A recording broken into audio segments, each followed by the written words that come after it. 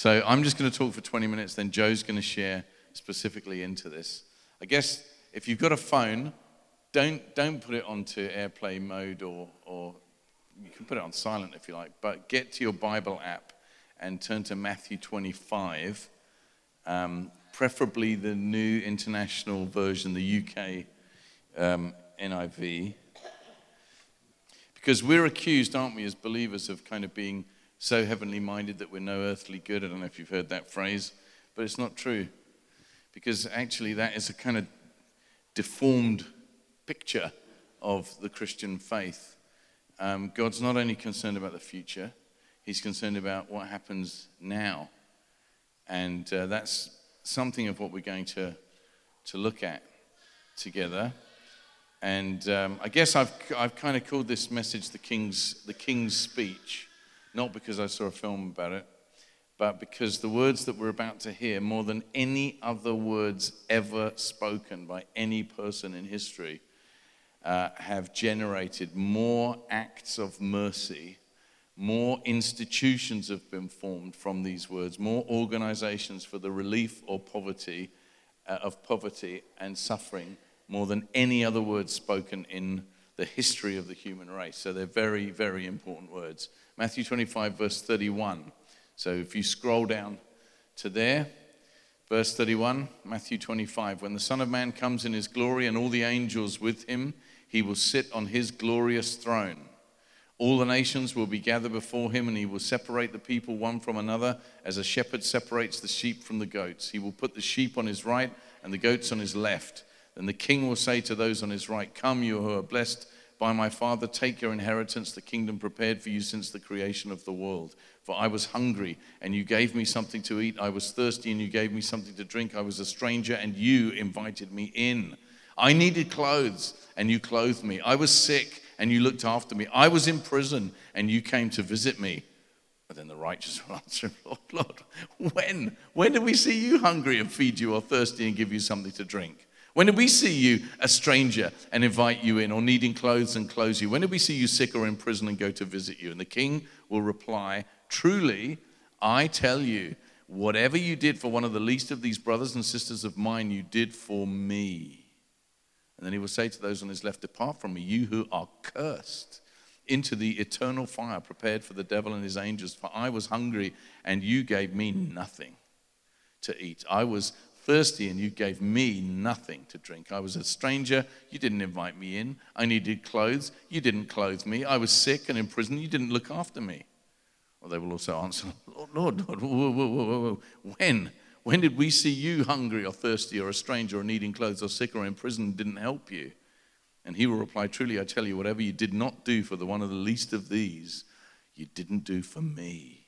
And then they will go away to eternal punishment, but the righteous to eternal reward. Well, they say it's just pie in the sky when you die, that it's like a personal distraction, this religion of ours that keeps people from really addressing fundamental systems of corruption and error and sin. In fact, some claim that Christianity keeps people in poverty. It actually supports the status quo. Or maybe not. This teaching of Jesus comes at a point where he's speaking of the things to come, the end things, the end of the world, the new heavens and a new earth that was going to come into being. And he speaks of the final judgment.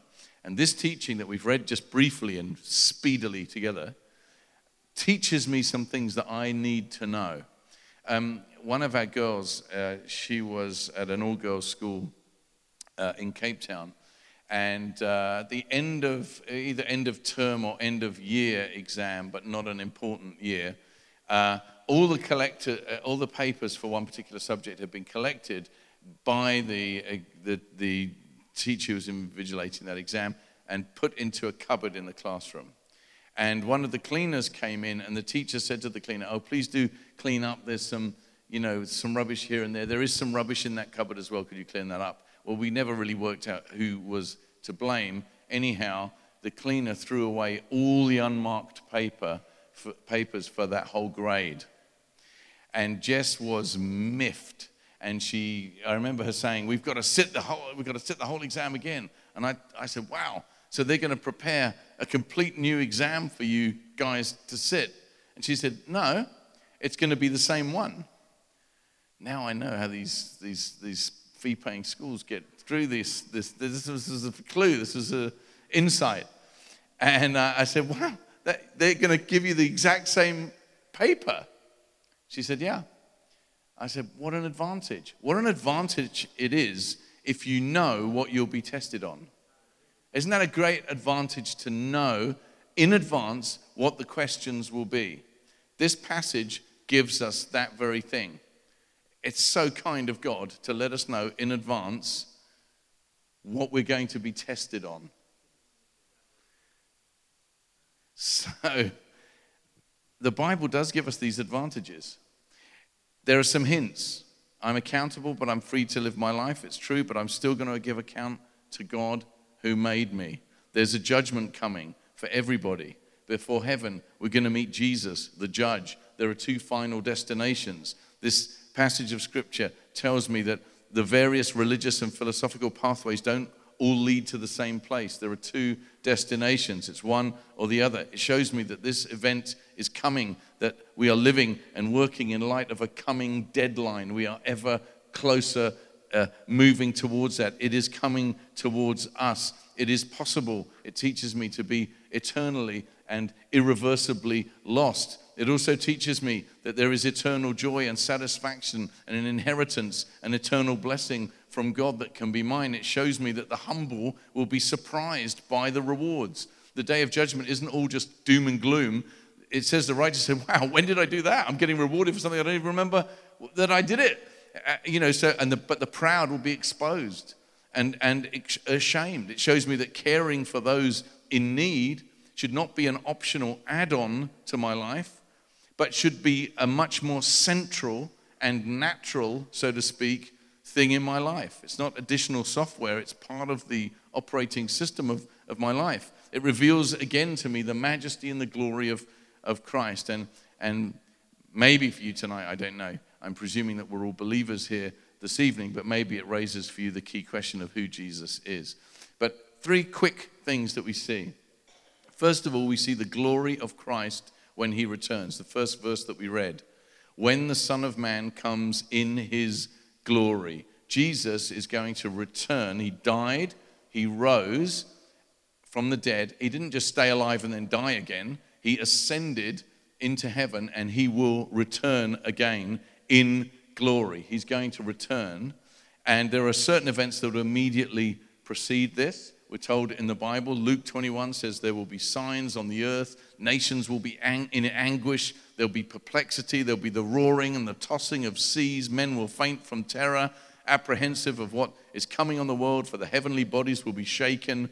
And at that time, they will see the Son of Man coming in a cloud with power and great glory. Revelation 6 describes this event. The kings of the earth, the princes, the generals, the rich, the mighty, and every slave and every free man hid in caves and among the rocks of the mountains. And they called to the mountains and the rocks, fall on us, hide us from the face of him who sits on the throne and from the wrath of the Lamb. For the great day of their wrath has come, and who can stand? 2 Thessalonians 1 says the same. This will happen when the Lord Jesus is revealed from heaven, it says, in blazing fire with his powerful angels. He will punish those who do not know God and who do not obey the gospel of our Lord Jesus. They will be punished with everlasting destruction and shut out from the presence of the Lord and from the majesty of his power on the day he comes to be glorified in his holy people and to be marveled at among all those who have believed. So there are these two distinct groups in all these passages. One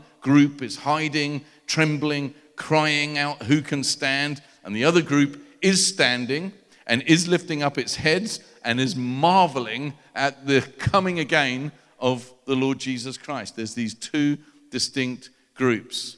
And then there will be the appearance of Christ. A shout, we're told, a voice of an archangel, a trumpet blast, the dead will be raised, angels will be dispatched, and all will be gathered to Christ for judgment. These things are coming. When the Son of Man comes in his glory, you and I will be aware of the glory of Christ. John has already said, we beheld his glory. Glory as of the only begotten from the Father, full of grace and truth. Peter said, we were eyewitnesses of his majesty. When Jesus was born, Charles Wesley said, veiled in flesh the Godhead see. How much more on that final day of revelation when we will see Christ in his glory. Not the glory of God upon him. Moses had his face was shining because it was the glory of God. It's not the glory of God on the Son of God. It's his own glory. The glory of Jesus Christ. It's glory emanating from his own very being.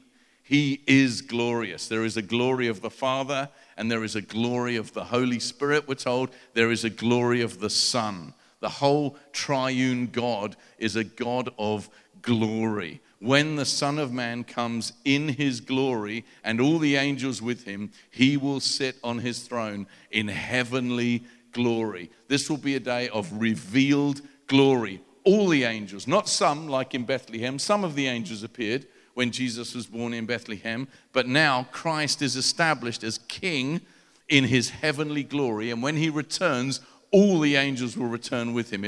It will be an amazing manifestation of glory. That's the first thing.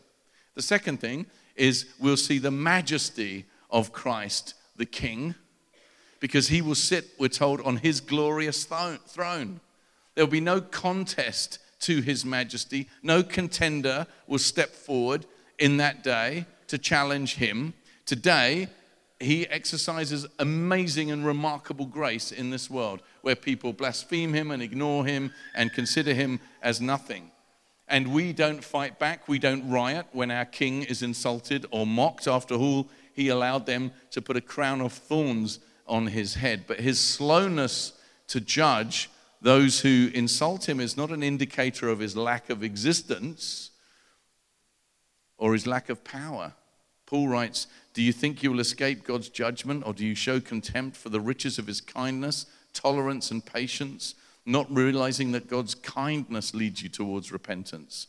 But because of your stubbornness and unrepentant heart, you're storing up wrath against yourself for the day of God's wrath, when his righteous judgment will be revealed, and he will give to each person according to what he has done. We will see the majesty of Christ, not just the glory of Christ, but the majesty, because he's the judge.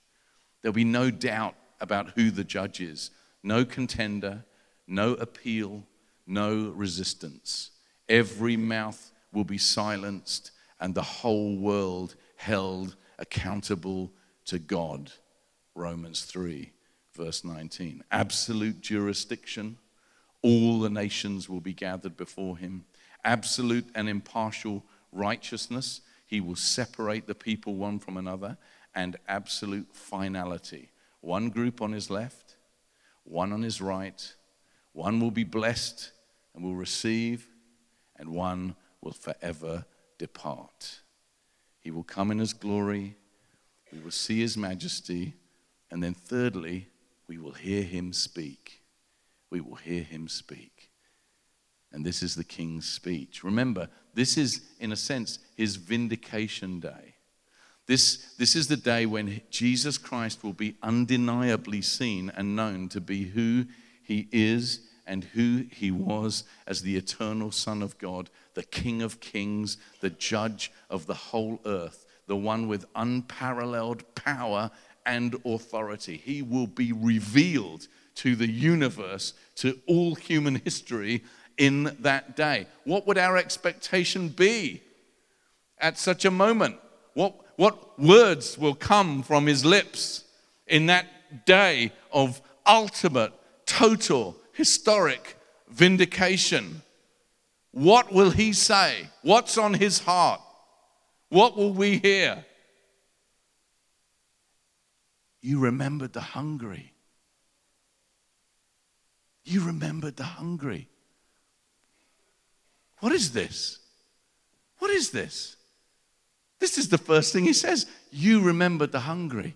You gave clothing to the needy.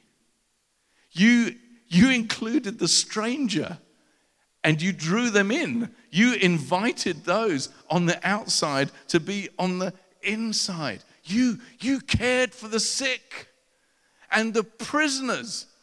That was on my heart. You remembered the poor. That's what Jesus will say at the moment of his global, universal exaltation. His heart, his concern, his love for the disadvantaged of the world come through.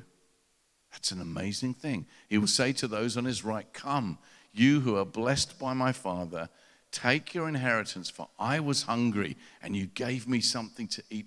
I was thirsty, you gave me something to drink. I was a stranger, I needed clothing. I was in prison, you visited me." Is not that amazing? Is not that just life-changing?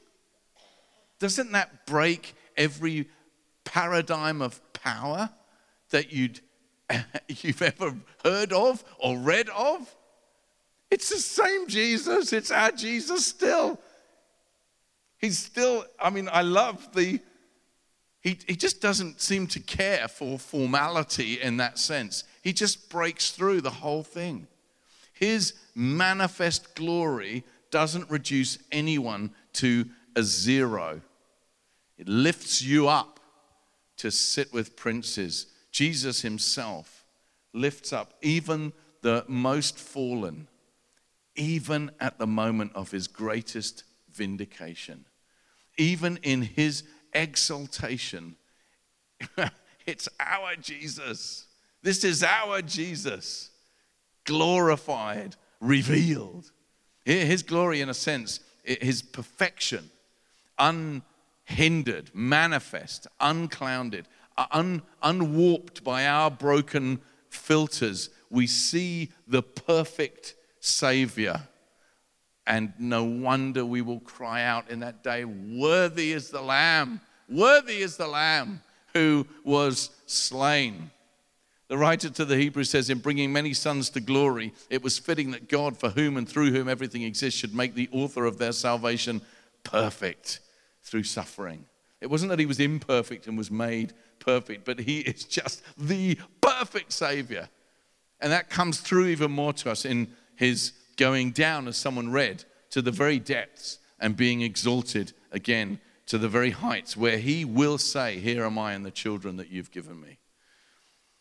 So, in light of that revelation, and that is a revelation, shouldn't we be asking ourselves, this is what we're going to get tested on. We know in advance what the test is going to be about. Shouldn't we be asking ourselves, what am I doing?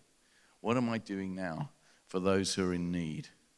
Now, obviously, there's a variation in gifting.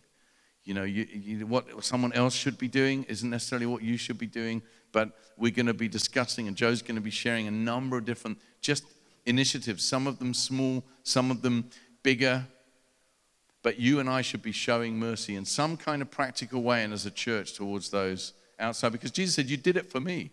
You did it for me." He takes the act of service towards someone who maybe can't help themselves, who maybe doesn't deserve help. He takes it personally, as though it was for himself. It's an amazing thing.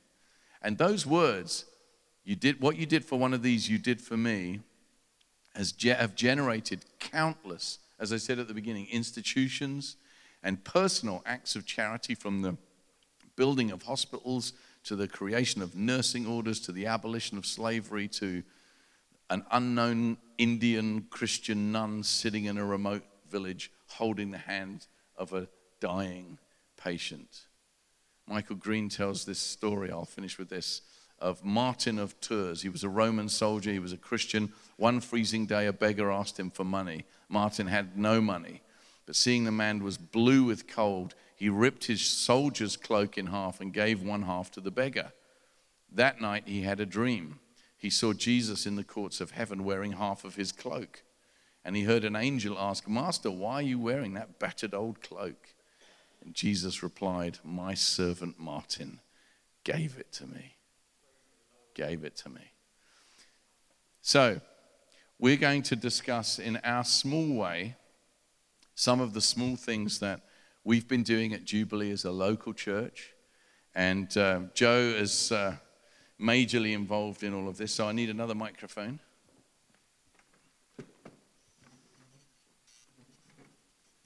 And we're going to talk about Andy and Cheryl as well, because they're lovely. Amen. You like that? So, Joe, why don't you just get the ball rolling by just sharing a little bit about what Andy and Cheryl and Karen and Chris kind of opened up for us.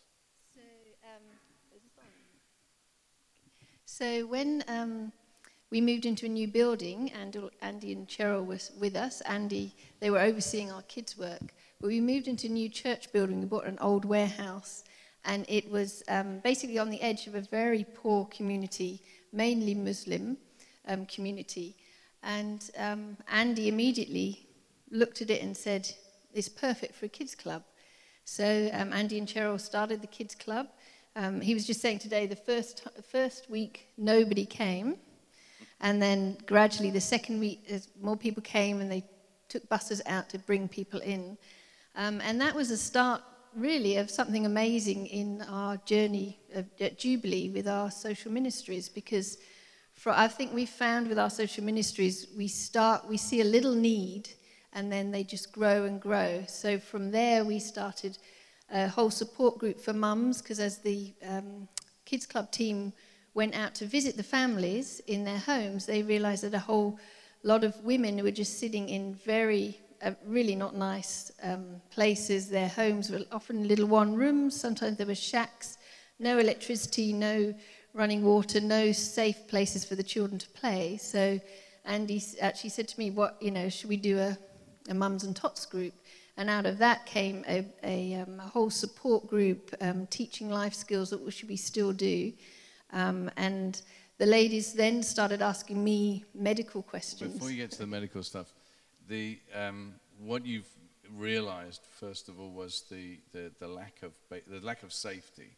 So it just describes the experience that some of the women had when they just came into our kind of church space, which is so normal for us. Yeah, I think so. In our situation, and especially in this community, for a lot of the women, I mean, there's a lot of gangs, a lot of drugs, and pretty much when they came to us on a Tuesday, or the children came to Kids Club on a Saturday, that would be the only time they would feel safe, that they don't have to watch their backs, they don't, have to worry about someone's going to take their stuff or whatever. They could just relax and they could just be, which was amazing to see, actually.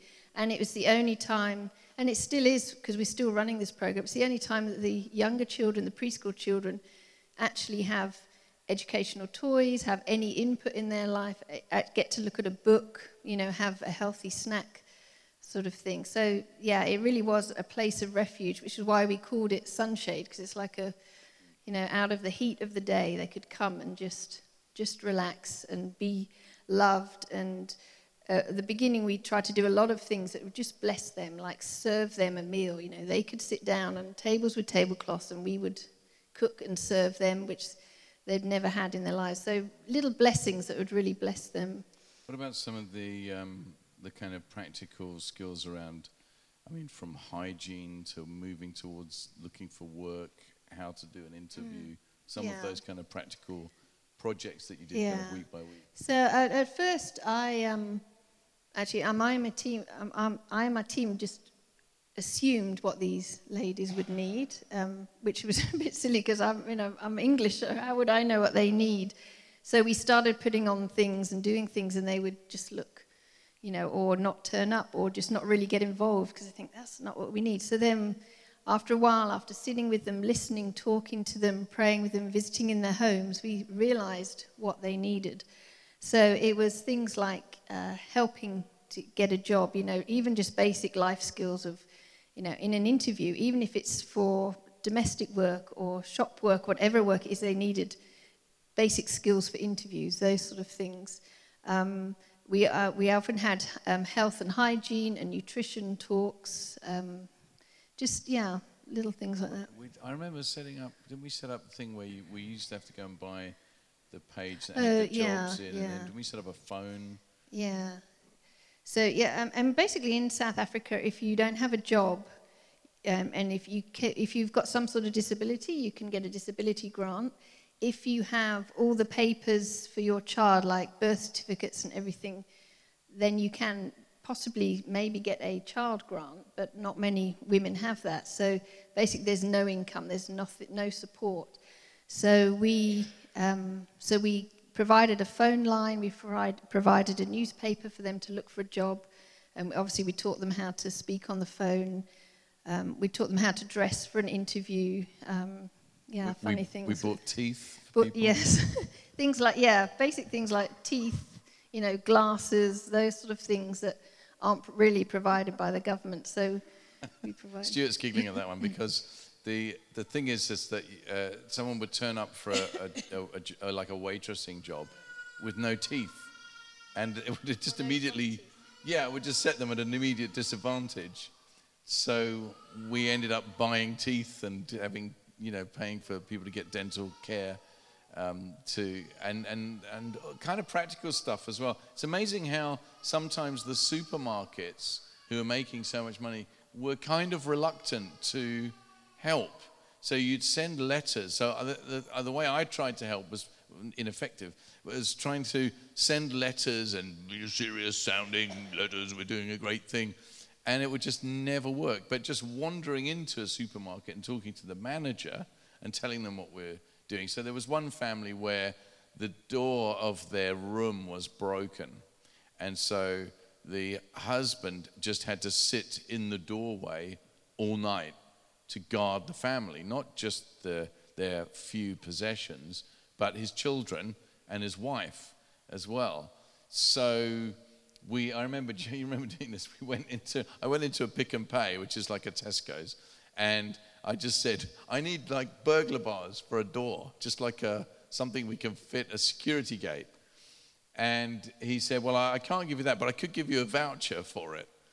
And so we found that sometimes just talking to a human being gave you direct access to some kind of help rather than the church funding everything. But we actually are happy to fund everything as much as we can, at least anyway. So Sunshade was doing a number of different activities. They were doing crafts and stuff as well, hey? I think these ladies had never had any opportunity to do any of this. So I'm just conscious that if you fancy doing something, like sewing or knitting or whatever it is, some sort of craft, painting, we would just go down the shop, buy the stuff and do it. But these ladies, not in their school life, a lot of them didn't even finish school. They never even did cutting or painting or anything. So it was lovely just to be able to provide that for them, just to sit, put all the craft stuff out and just sort of initiate and show them how to do it. And then, they're just the talent inside them. They've got everything inside them. They just need a space to let it out. So we had art teacher come in and teach painting classes, which is just incredible for them. Very therapeutic as well. So, I think when we started putting stuff up on Facebook and word began to get out, wasn't there like a company that did manicures or pedicures or something? And they did a whole morning. Yeah, it was actually it was a hairdresser in Jubilee, and she wanted to bless the ladies, so she brought a whole team with her and set up one of our rooms as a salon and did the whole works for all our ladies, which is really special. Yeah. Love that. So then you began to be asked medical advice because my little child here's got, spots. So basically, in South Africa, you have government hospitals or you can pay for private health care. The government hospitals, if you want to see a doctor or go to a clinic, you have to basically get up 4 or 5 in the morning, travel there, wait, and you may get seen, or you may just get seen for like 5 minutes or whatever. So a lot of the ladies were asking me, what about this rash? Do you think I should take my child? Because they didn't want the schlep of having to go and wait there. So basically, and I have no clue. I've got no medical background, so I asked a nursing sister to come in on a Tuesday and just answer the questions, and she would say, no, you can just get this cream from the pharmacy, or you can just go, you should go to the doctor. And that was the start of a a health clinic, because a doctor who was part of Jubilee came back from India, and she saw what was happening, and then the leaders of Jubilee was thinking, actually, this is quite a good way we can serve the community. So now, a few years later, we've got an amazing health clinic facility. We have a doctor, a nurse, HIV testing, pregnancy help, free counselling, physio. And we get a lot of refugees who obviously don't speak much English, and we provide translation. So in government hospitals, there's no translation, so they try and explain what's wrong with them, and often it's wrong or they don't get the right care.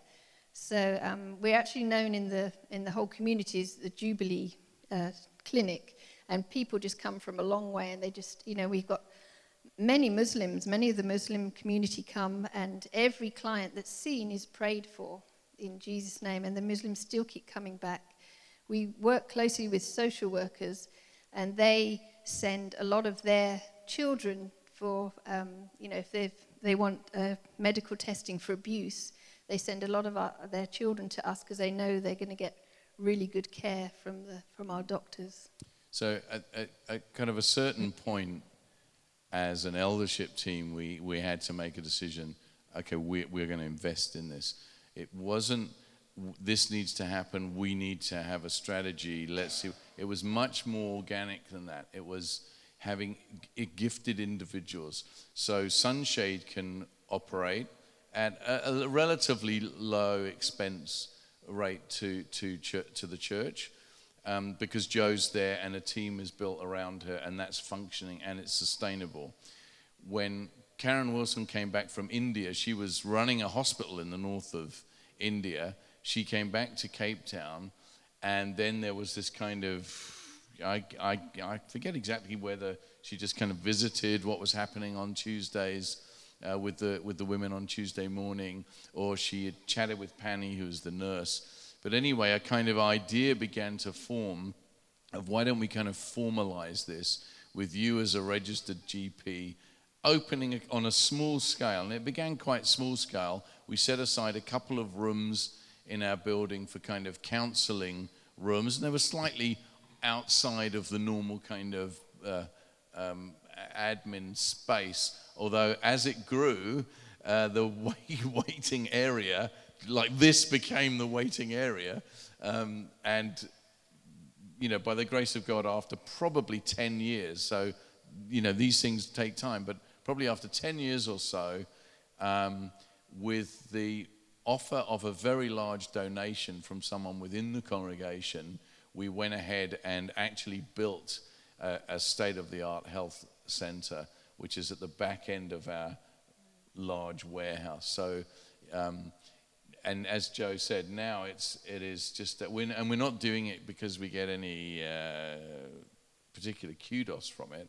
It's literally, it should be an outflow of what we looked at in the text, and an outflow of Christian compassion towards that community. Okay, so you've got Sunshade up, we've got the health center in place. Tell us about some of the other kind of baby ministries almost that have come out of Mother Sunshade. Do you like that? That was kind of a metaphor. I think I think it's just as I said, as we got to know the needs of the ladies and their families. So one thing we have a big mercy store, which is basically our congregation donate their second-hand clothes or their pots and pans, bedding, blankets, whatever. And then when people come either to Jubilee, homeless people, or in the community, there's lots of fires, especially in shacks, and they lose everything. And we're always Jubilee's the first place that these families come to for clothes and for help.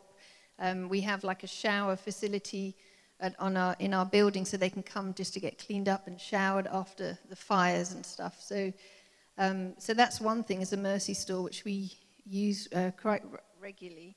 And then we used to give out food parcels, actually, to people who came. And we only had limited budget, so limited food parcels. So we had way more people who needed them than food parcels. And also we found it actually wasn't very dignified for them, just to give them a lump of food that probably they didn't like, or, they couldn't cook or whatever. So we basically, someone said to me an idea about a recycling swap shop. So now families bring recycling to us and we exchange it for vouchers. And then we have a shop set up where they can buy their own toiletries, sanitary pads, nappies, healthy food, second-hand clothes with these vouchers. So they're basically earning their things that they need for their families, and they come with shopping lists and they know what they want. And so it's actually it's a good way for them to actually earn their own things, give them dignity. Again, if you're thinking, so how does this fund itself? The swap shop is essentially funded by donations that people give. Occasionally we have little drives where we, this is all Joe's initiative, but you set up a sample package of what a certain amount will buy for the swap shop, and people have been very generous towards that as well. But it's a dignified way of giving. So rather than just, as Joe said, rather than just people coming for a handout, they're actually earning it by collecting recyclable waste. A certain amount gets a certain number of vouchers, and then they exchange the vouchers for whether it's pens for their kids or books or a calculator, or whether it's toothpaste, toothbrush, whatever products like, tissues, toilet paper, all of that. We also have set up a couple of businesses to employ some of the ladies, because a lot of the ladies we work with are totally unemployable. They have basically had no education. They live in informal settlements, so no one's going to employ them.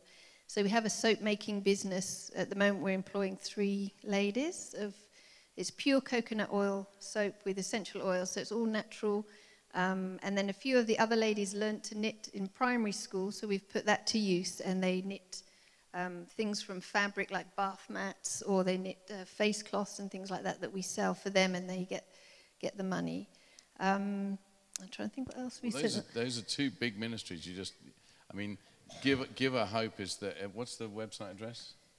Give a Hope at Jubilee. Website giveahope.co.za. So you can look it up actually and just verify that website for us.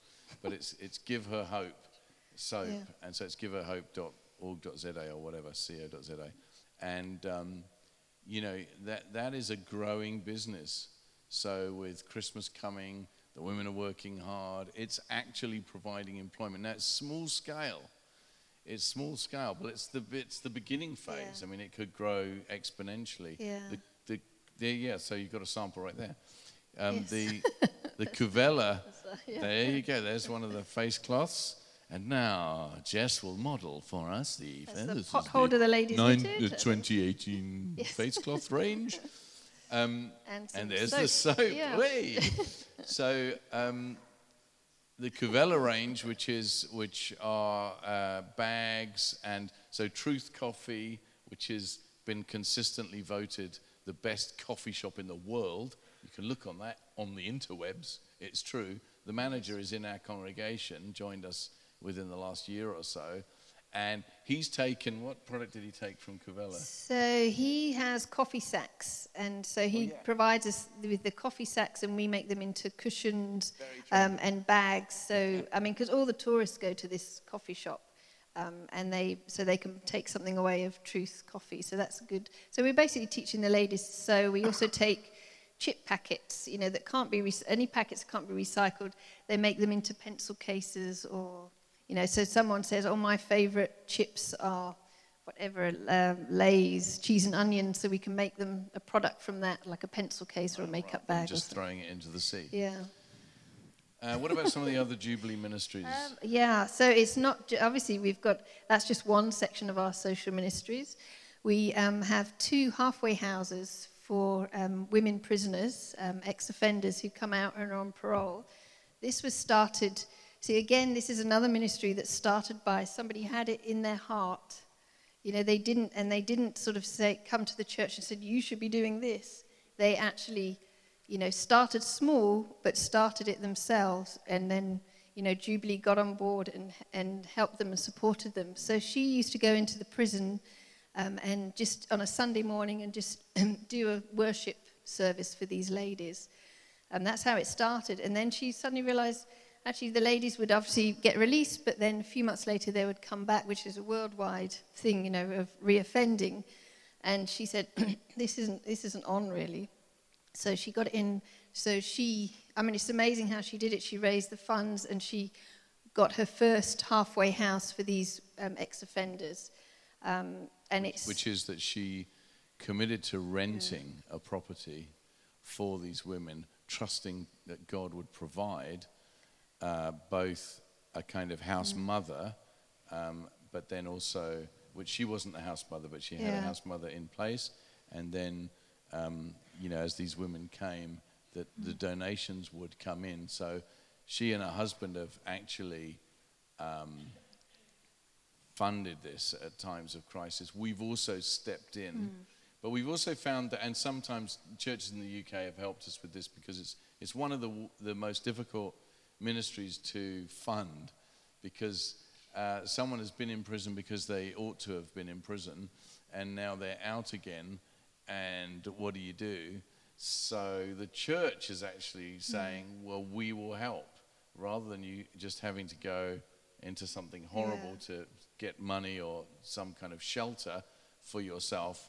We'll do something. So it's a heart thing, but it's been a hugely challenging thing. And it's a 25-year ministry now, so it's something probably like that. So I was at their annual general meeting a couple of weeks ago, and they had some of the present ladies who are in the halfway houses just sharing and what they're doing, and they get them into training, and they have such a success rate that the government are now looking at these models and saying, actually, this is what we need in South Africa, and they're trying to copy them, although sort of obviously not with the church support. So I'm not sure how it works, because all their people in their houses have to attend Jubilee, they have to attend a lot of the, like the Sunshade program, so it's all intermingled with church life. But basically, these women were saying, if I hadn't have had this chance, I've never been loved. I've never had a mother figure. I've never had anyone interested in my life. It was just heart-wrenching. The things that they were saying, you're saying, if it wasn't for this house, I don't know where I'd be, or what I'd be doing. And then I just looked at Stephanie, and I thought, because I know Stephanie's sometimes she's had to nearly close it, and it's been terrible, just stressful, and she's tearing her hair out. But I just looked at her and I said, because I had to do I was there on behalf of Jubilee and had to do like a closing talk. And I said, Stephanie, if you hadn't have obeyed God, all those years ago, and all these tens of women their lives have actually totally changed. You've actually shown, you've been Jesus to them. You've shown them something. A lot of them have become Christians. Many have gone on and got jobs. And I said, Stephanie, if you hadn't obeyed God, and if you hadn't have kept at it, if you had have sort of given in and said, oh, that's it, I'm not doing it anymore, these women actually standing in the room, their stories would be so different. It was just so amazing. So I think that's what we're feeling with our social ministries. If you have that little seed of something, some heart for a certain sector of people or whatever it is, or the poor, and then just, pray about it and start something small and then see what happens, rather than just saying, oh, maybe in a few years, or maybe when this happens, or, I'll let someone else do that. Because, if you read all the missionary books, they started small. If you think of Gladys Aylward and all those different missionaries, they started small. Jackie Pullinger, just they did the first few steps, and then, God just enlarges the ministry. I think one of the challenges from a kind of pastoral perspective is you do see need, and you do have good-hearted people in the church say, when's the church going to do this? And when's the church going to do that? And well, we should be doing this. You should be doing this. And I've got an idea, and here's the idea. That's my contribution. There's my idea. You should get everyone's old laptops and refurbish them. Off you go. And I'm like, well, are you willing to head that up? Is that what you're saying? No, I feel that my expertise is to have the ideas. That's what I'm bringing. Well, you cannot run social ministry like that. most churches, ours definitely included, you've got a very kind of healthy team, but I'm sure there's still a small percentage of your congregation doing a high percentage amount of the actual work. And if you're going to do anything sustainable that's in this line of work, or is this, it's going to be tough, it's going to fail, it's going to succeed, then it's going to fail. There have to be, you should not start something without the right person who's actually spearheading it. And that's why starting something small is so helpful, because then you can grow with it and a team can grow with it, rather than having this large plan or strategy or seeing a need and saying, that's what we're going to do as a church. Well, but you might just run a whole number of people ragged by that. Where's the gifted person? Where's the person that it's just, they're not going to stop? So Stephanie van Veek, she's gone through hell to get this up and running. She's gone through hell financially to try and make sure it keeps working. And when it's come to the crunch and we looked like maybe one of the houses we're going to have to shut, we then, even though it wasn't budgeted for and we're on a tight budget, we as a church, we know it's a Jubilee ministry. We put the stopgap in. I think we drew in some interest-free loans from, folk in the congregation or whatever. You kind of do that. But if there's no Stephanie who's like the bulldog or who's making it happen at the front of the thing, then, you're going to fall at the first hurdle, because this is not a luxury, cruise. This is battle. This is battle station stuff. With our kids club, kids ministry, giving food parcels away, giving clothes away, we don't do any of that on Sunday. That's not allowed on Sunday. Oh, you're so heartless, you heartless Christian pastor. That's right. Sunday, we're worshiping God. We're trying to do church. You're welcome to come, but there's a line. Come on Tuesday. You can, if you need clothing, you can come and check out some clothing in the Mercy store. I don't know if now in Observatory, we're leading a different congregation now, but I think in Observatory, I'm not sure if they still do food parcels. Do they still have food parcels? So that stopped a while ago. We don't give money away on a Sunday, or pretty much never. We do have another social ministry. It's called a restitution fund, which isn't really a mercy ministry. It's for those who have benefited from the imbalance of South African society, to put into a fund to fund disadvantaged young men and women through school, through high school, and sometimes into kind of tertiary. We make some payments to get people through. Pay the last bit of their fees so they can get their degree or whatever it is. But that's less of a mercy ministry and more of a justice ministry. There's a difference between those things. What else have we got going? What about the metric dance thing? That's a nice one. Oh, Cinderella's Wardrobe, yeah. So that was another. So basically, we have when our school girls, and the guys, but when they matriculate, they have a big dance, and it's a really big thing. But a lot of the girls they can't afford dresses, so we've asked our people in our congregation to donate dresses, and they donated the most amazing dresses from their own matric dance, which some of them spend so the thousands matric dance, on. if you don't know what matriculation is, it's like the prom dance in America, or it's like we do with A levels here. We all go and have a dance. Not. So we don't do that. So we just have a selection. Actually, we've got loads because so many people donated of shoes and everything, and they can come and just try on, and they can basically go to the ball. Yeah. So they can have that special. It's a brilliant idea. It's just to lend, so they bring it back, but it's. Yeah, it's a small thing, but it's genius. She came up with this name, Cinderella's Wardrobe. Yeah. I thought that immediately gets the heartstrings, it gets the idea. Yeah. In terms of branding, it's a dream. Yeah, but anyway. For those girls, it's a night of, it's a special night, and they can feel wonderful. So we have one of our our lady, she's actually our receptionist at Jubilee. She runs with, and she's got such a heart for these girls, so she lets them go in and try the dresses on with a mirror, and she, helps them choose the right colours, and it's a whole, as if you're going into a proper dress shop and being helped. We did have one guy come and ask for a dress. No, we don't give it to the guys. That's another yeah. rule. Yeah, we do face that a lot in Cape Town. So Sunshade is a ladies' ministry, and I had a guy saying, "Well, can't I come? I'm transgender." I said, sorry, but I think not quite there. Yeah. And then we've got another guy who always dresses as a woman and comes and asks for our Mercy store for women's clothes. But yeah, we don't give him women's clothes either. But anyway. What else have we? We have a homework club. Oh, yeah, cool. So in South Africa, you basically pay for all education, but the more you pay, the better school. So obviously our poorer communities, they can hardly pay anything, and their schools are really not very good at all, and most drop out. They maybe get to the end of primary, they maybe do a couple of years of high school, and then they drop out. So we have, on a Saturday morning at Jubilee, we have a homework club where lots of members of, not just teachers, but other guys who can sort of communicate and teach, they come and we have about 60 children come in on a Saturday, and they help them mainly with their maths and their English, but with all subjects they need helping with.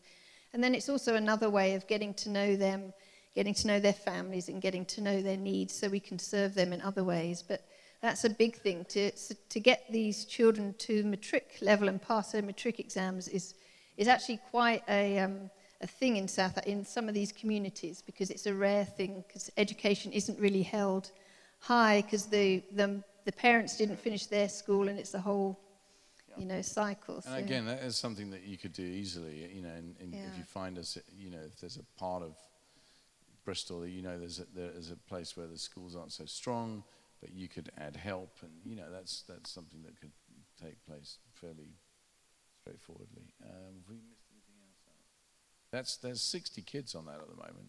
It's just amazing. I mean, literally 60 kids going through that, which is so good. So we're just about to start. So we just bought a house called a Mustard Seed House in the local area in Salt River, and it's basically for vulnerable women. So it's just now been renovated, and we're just interviewing the women to go into it. So it's similar to our halfway houses, but these ladies aren't ex-offenders. They're from the community. And kids will be allowed. And young kids will be allowed in, just to be able to mentor them, discipleship them, help them through, and get them out of their vulnerable situation. So we're just about to start that as well. I think early next year the first ladies will move in. Yeah, I mean, there's all these things are filled with kind of potential. It happened this morning as well. I'm a bit nervous I'm going to get electrocuted. But it's tough as well. I mean, there was one woman who had, I think, a couple of children. You know the story better. Who was working as a prostitute, had been from the age of 9 onwards, and heard the gospel. Responded to the gospel, was prayed for. Just a wonderful thing. Started attending church, was regular at Sunshade, but immediately lost. We just were unprepared. This is in the earlier days.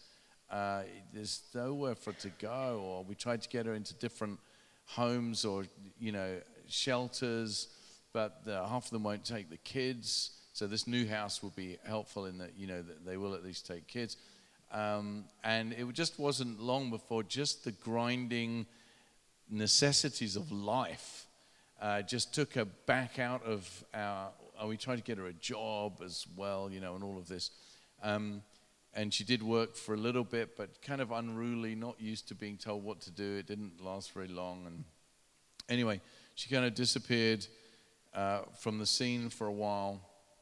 And we lost touch with her for ages. And then a Swiss missionary sent me or you an email. Oh, was it a letter? It's actually a letter, and in the letter just said, do you know this person?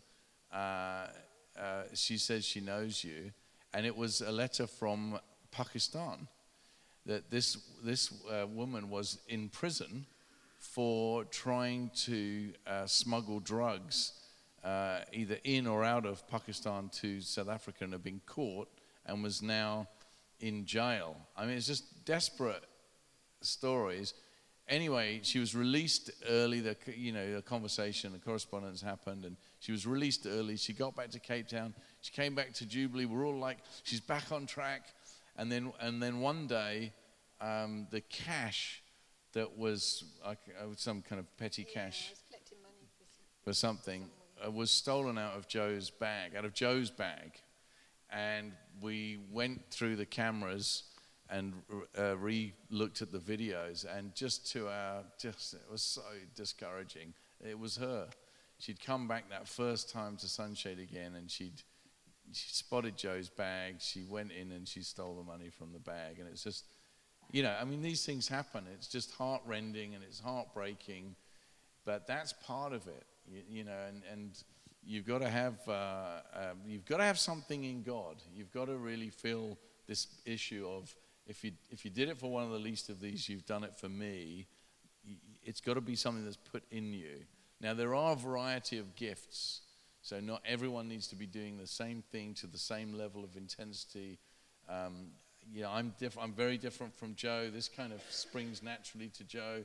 I kind of stumble into things. I bought a sofa online, and then the company shut down.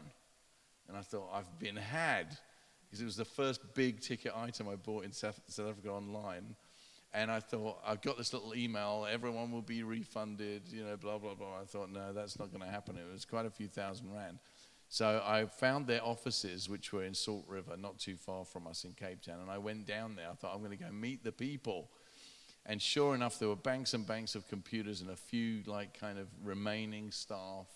And they said, the owners come back. No, everyone will get paid. Blah, blah, blah, blah, blah. Anyway, I went back the second day and I met the owner. I forget his name now. Do you remember his name? Anyway, I mean, a kind of a nice guy, a kind of well-to-do, kind of South African version of, the dodging, diving London character. And we got on really well. We just hit it off. And, I was going to get my money back. And, he's selling, there's this sofa going here and there's that one there. And then we're selling this stuff at cost. And if you go to the factory, there's this, that and the other. And then he said to me, are you in touch with any charities? I said, yes, charities is what we do. And he said, because he had sales for his staff. And then he said, I think you'd gone by this time, Andy. He said, I've got a whole warehouse full of product that essentially we've kind of agreed we can't sell, but if we donate it, we get the tax back, and I'll do everything itemized, and you can have the lot. I said, okay, thank you very much. The retail value was over 3 million rand. It was absolutely amazing. I hired trucks we didn't have a budget for this. I hired trucks to go down to the airport where these big hangars, it was massive, distribution center basically for this company. It was actually a really good company. It was all mainly imported European stuff, from babies' bottles to clothing to leather shoes to hats to everything you can imagine, cupboards, sofas, everything. And we stored it at Jubilee, and then we just did. Yeah, we sorted through. So we basically, because we also work with a lot of other ministries and NGOs in Cape Town. So we basically contacted them, said, come on this day, you can have as much as you like, whatever you like. And then, so a load of people came and just loaded up their cars and stuff with all these brand new things for their ministries. All these Italian leather shoes on. And we'd said, we'll do a sale. Which again, it was I'd negotiated this with the guy who was donating it to us. We'll do a sale for our staff as well, for Jubilee, and if guys want to, we'll put some random prices. I don't even remember how we did it, and then all the money that we collect will go into social ministries. And so I'm looking at these beautiful leather Italian shoes, thinking, please don't let them all go, But it was absolutely fantastic. Yeah. Shockingly, then we asked them to come back again because there was so much stuff left over. So all the ministries and the NGOs came back again and after stocked the first up again. day of continual trucks coming and going, it still looked like we still had as much as we started with, all packed into these, up really high up, these black kind of plastic bins, I mean, it was an incredible thing. It was like an over-the-top provision, like a blessing to the city. And it was great that God enabled us to just kind of steward that into these. The shocking thing to me, I was going to say, was how some of the biggest charities and NGOs just didn't bother even. They didn't come and get stuff. So we had to do 2 days. But it was like Christmas. It was great. I just want to go back with something you said about this lady who ended up in Pakistan. So with each of our ministries that we do, the gospel is at the center. So even in Sunshade, we at least once a term we have a creative gospel presentation. We offer prayer every week. We have some sort of Bible input every week for the ladies, just a little nuggets. So they know it's Christian, but they still keep coming. The Muslim ladies still keep coming. I think I'm trying to think of I can't think of one of our social ministries that doesn't have the gospel at the center. So like I said, in the clinic, every client who comes through the doors and is seen is prayed for. So I think that's quite an important thing for us as well, because obviously we want to get the people saved. We want to help them, but the main thing, the best thing we can do for them is to introduce them to Jesus. It might be good, there might be a burning question. I know it's 8:30. When do you normally end? Is it 8:30? But it could be 10:30. There's a world out there that needs to be reached. What are we doing? No, you got to go to work tomorrow, I understand. I'm going to Venice, so it's fine. Is there a burning question that's like really on topic, that's relevant to what we shared so far? Go for it, nice and loud.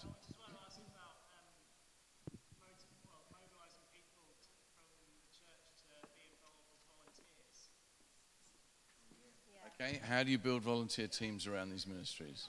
Yep. So, I think pretty much a lot of our team leaders are employed by Jubilee, but most of the teams are actually volunteers. So it is, if you look at it, there is quite a small percentage of our church that are involved, and some would never even consider getting involved.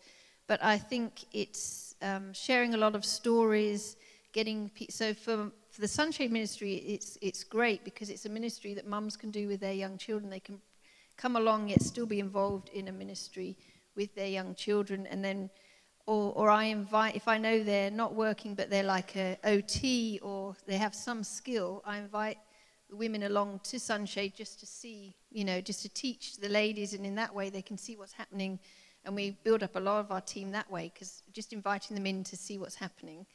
And I think it'd be true to say with the Sunshade team, for example, it's not an additional like burdensome pressure on someone.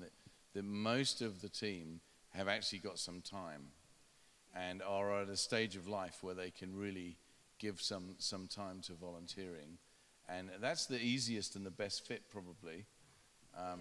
But recruiting is important, and recruiting comes about through sharing vision for things. So Kids Club is mainly run by students on a Saturday morning, but they go through sort of phases of they have a lot, and then other times they have to really, ask people to come and help. So it goes through phases, but sometimes it is tricky to get people and to get the right ones, and to get the right ones. Yeah.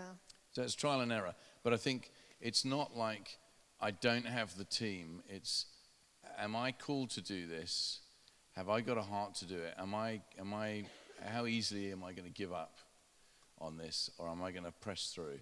And in the pressing through, there's encouragements and joy, and there's challenges and disappointments, but there's fruit coming as well. And I think if you as a ministry leader have that, you'll have a team. God will provide people for you. I think the thing I want to emphasize in this particular area, because it tugs at all of our heartstrings, is this needs to be done. Pause. Sure, what are you doing? What are you doing? Maybe you're the answer to one of these needs. So let's pray, shall we? Shall we stand together?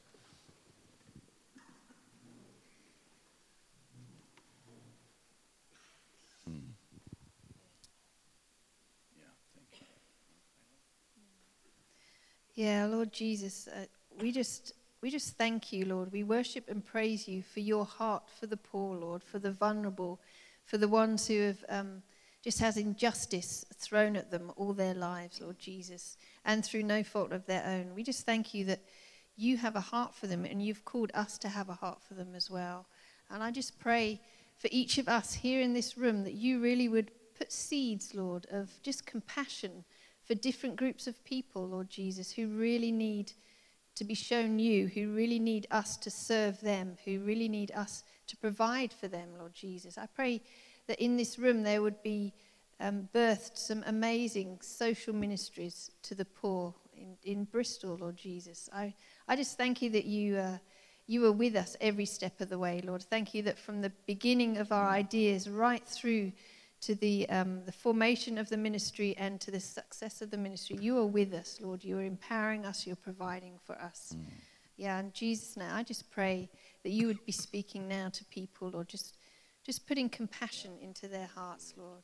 Jesus, and ideas and inspiration. And I pray you would help them just to take that first step of actually doing something and getting things off the ground. In Jesus' name. Thank you, Lord. Yeah, Father, just keep us from well-intentioned tokenism or just from fits and starts, Lord. We want to say to you, God, we do actually believe that the gospel can transform communities. And whether it's bringing people out of the devastating grip of drunkenness, or whether it's providing shelter, or whether it's ministering to those who are tyrannized and enslaved by bullies and by criminals. Lord, we just pray, God, that you would enable us with wisdom and with sensitivity to take steps forward in these areas as a local church. And Lord, we just will not be silenced by the idea that we can help these people, but you can't preach Jesus.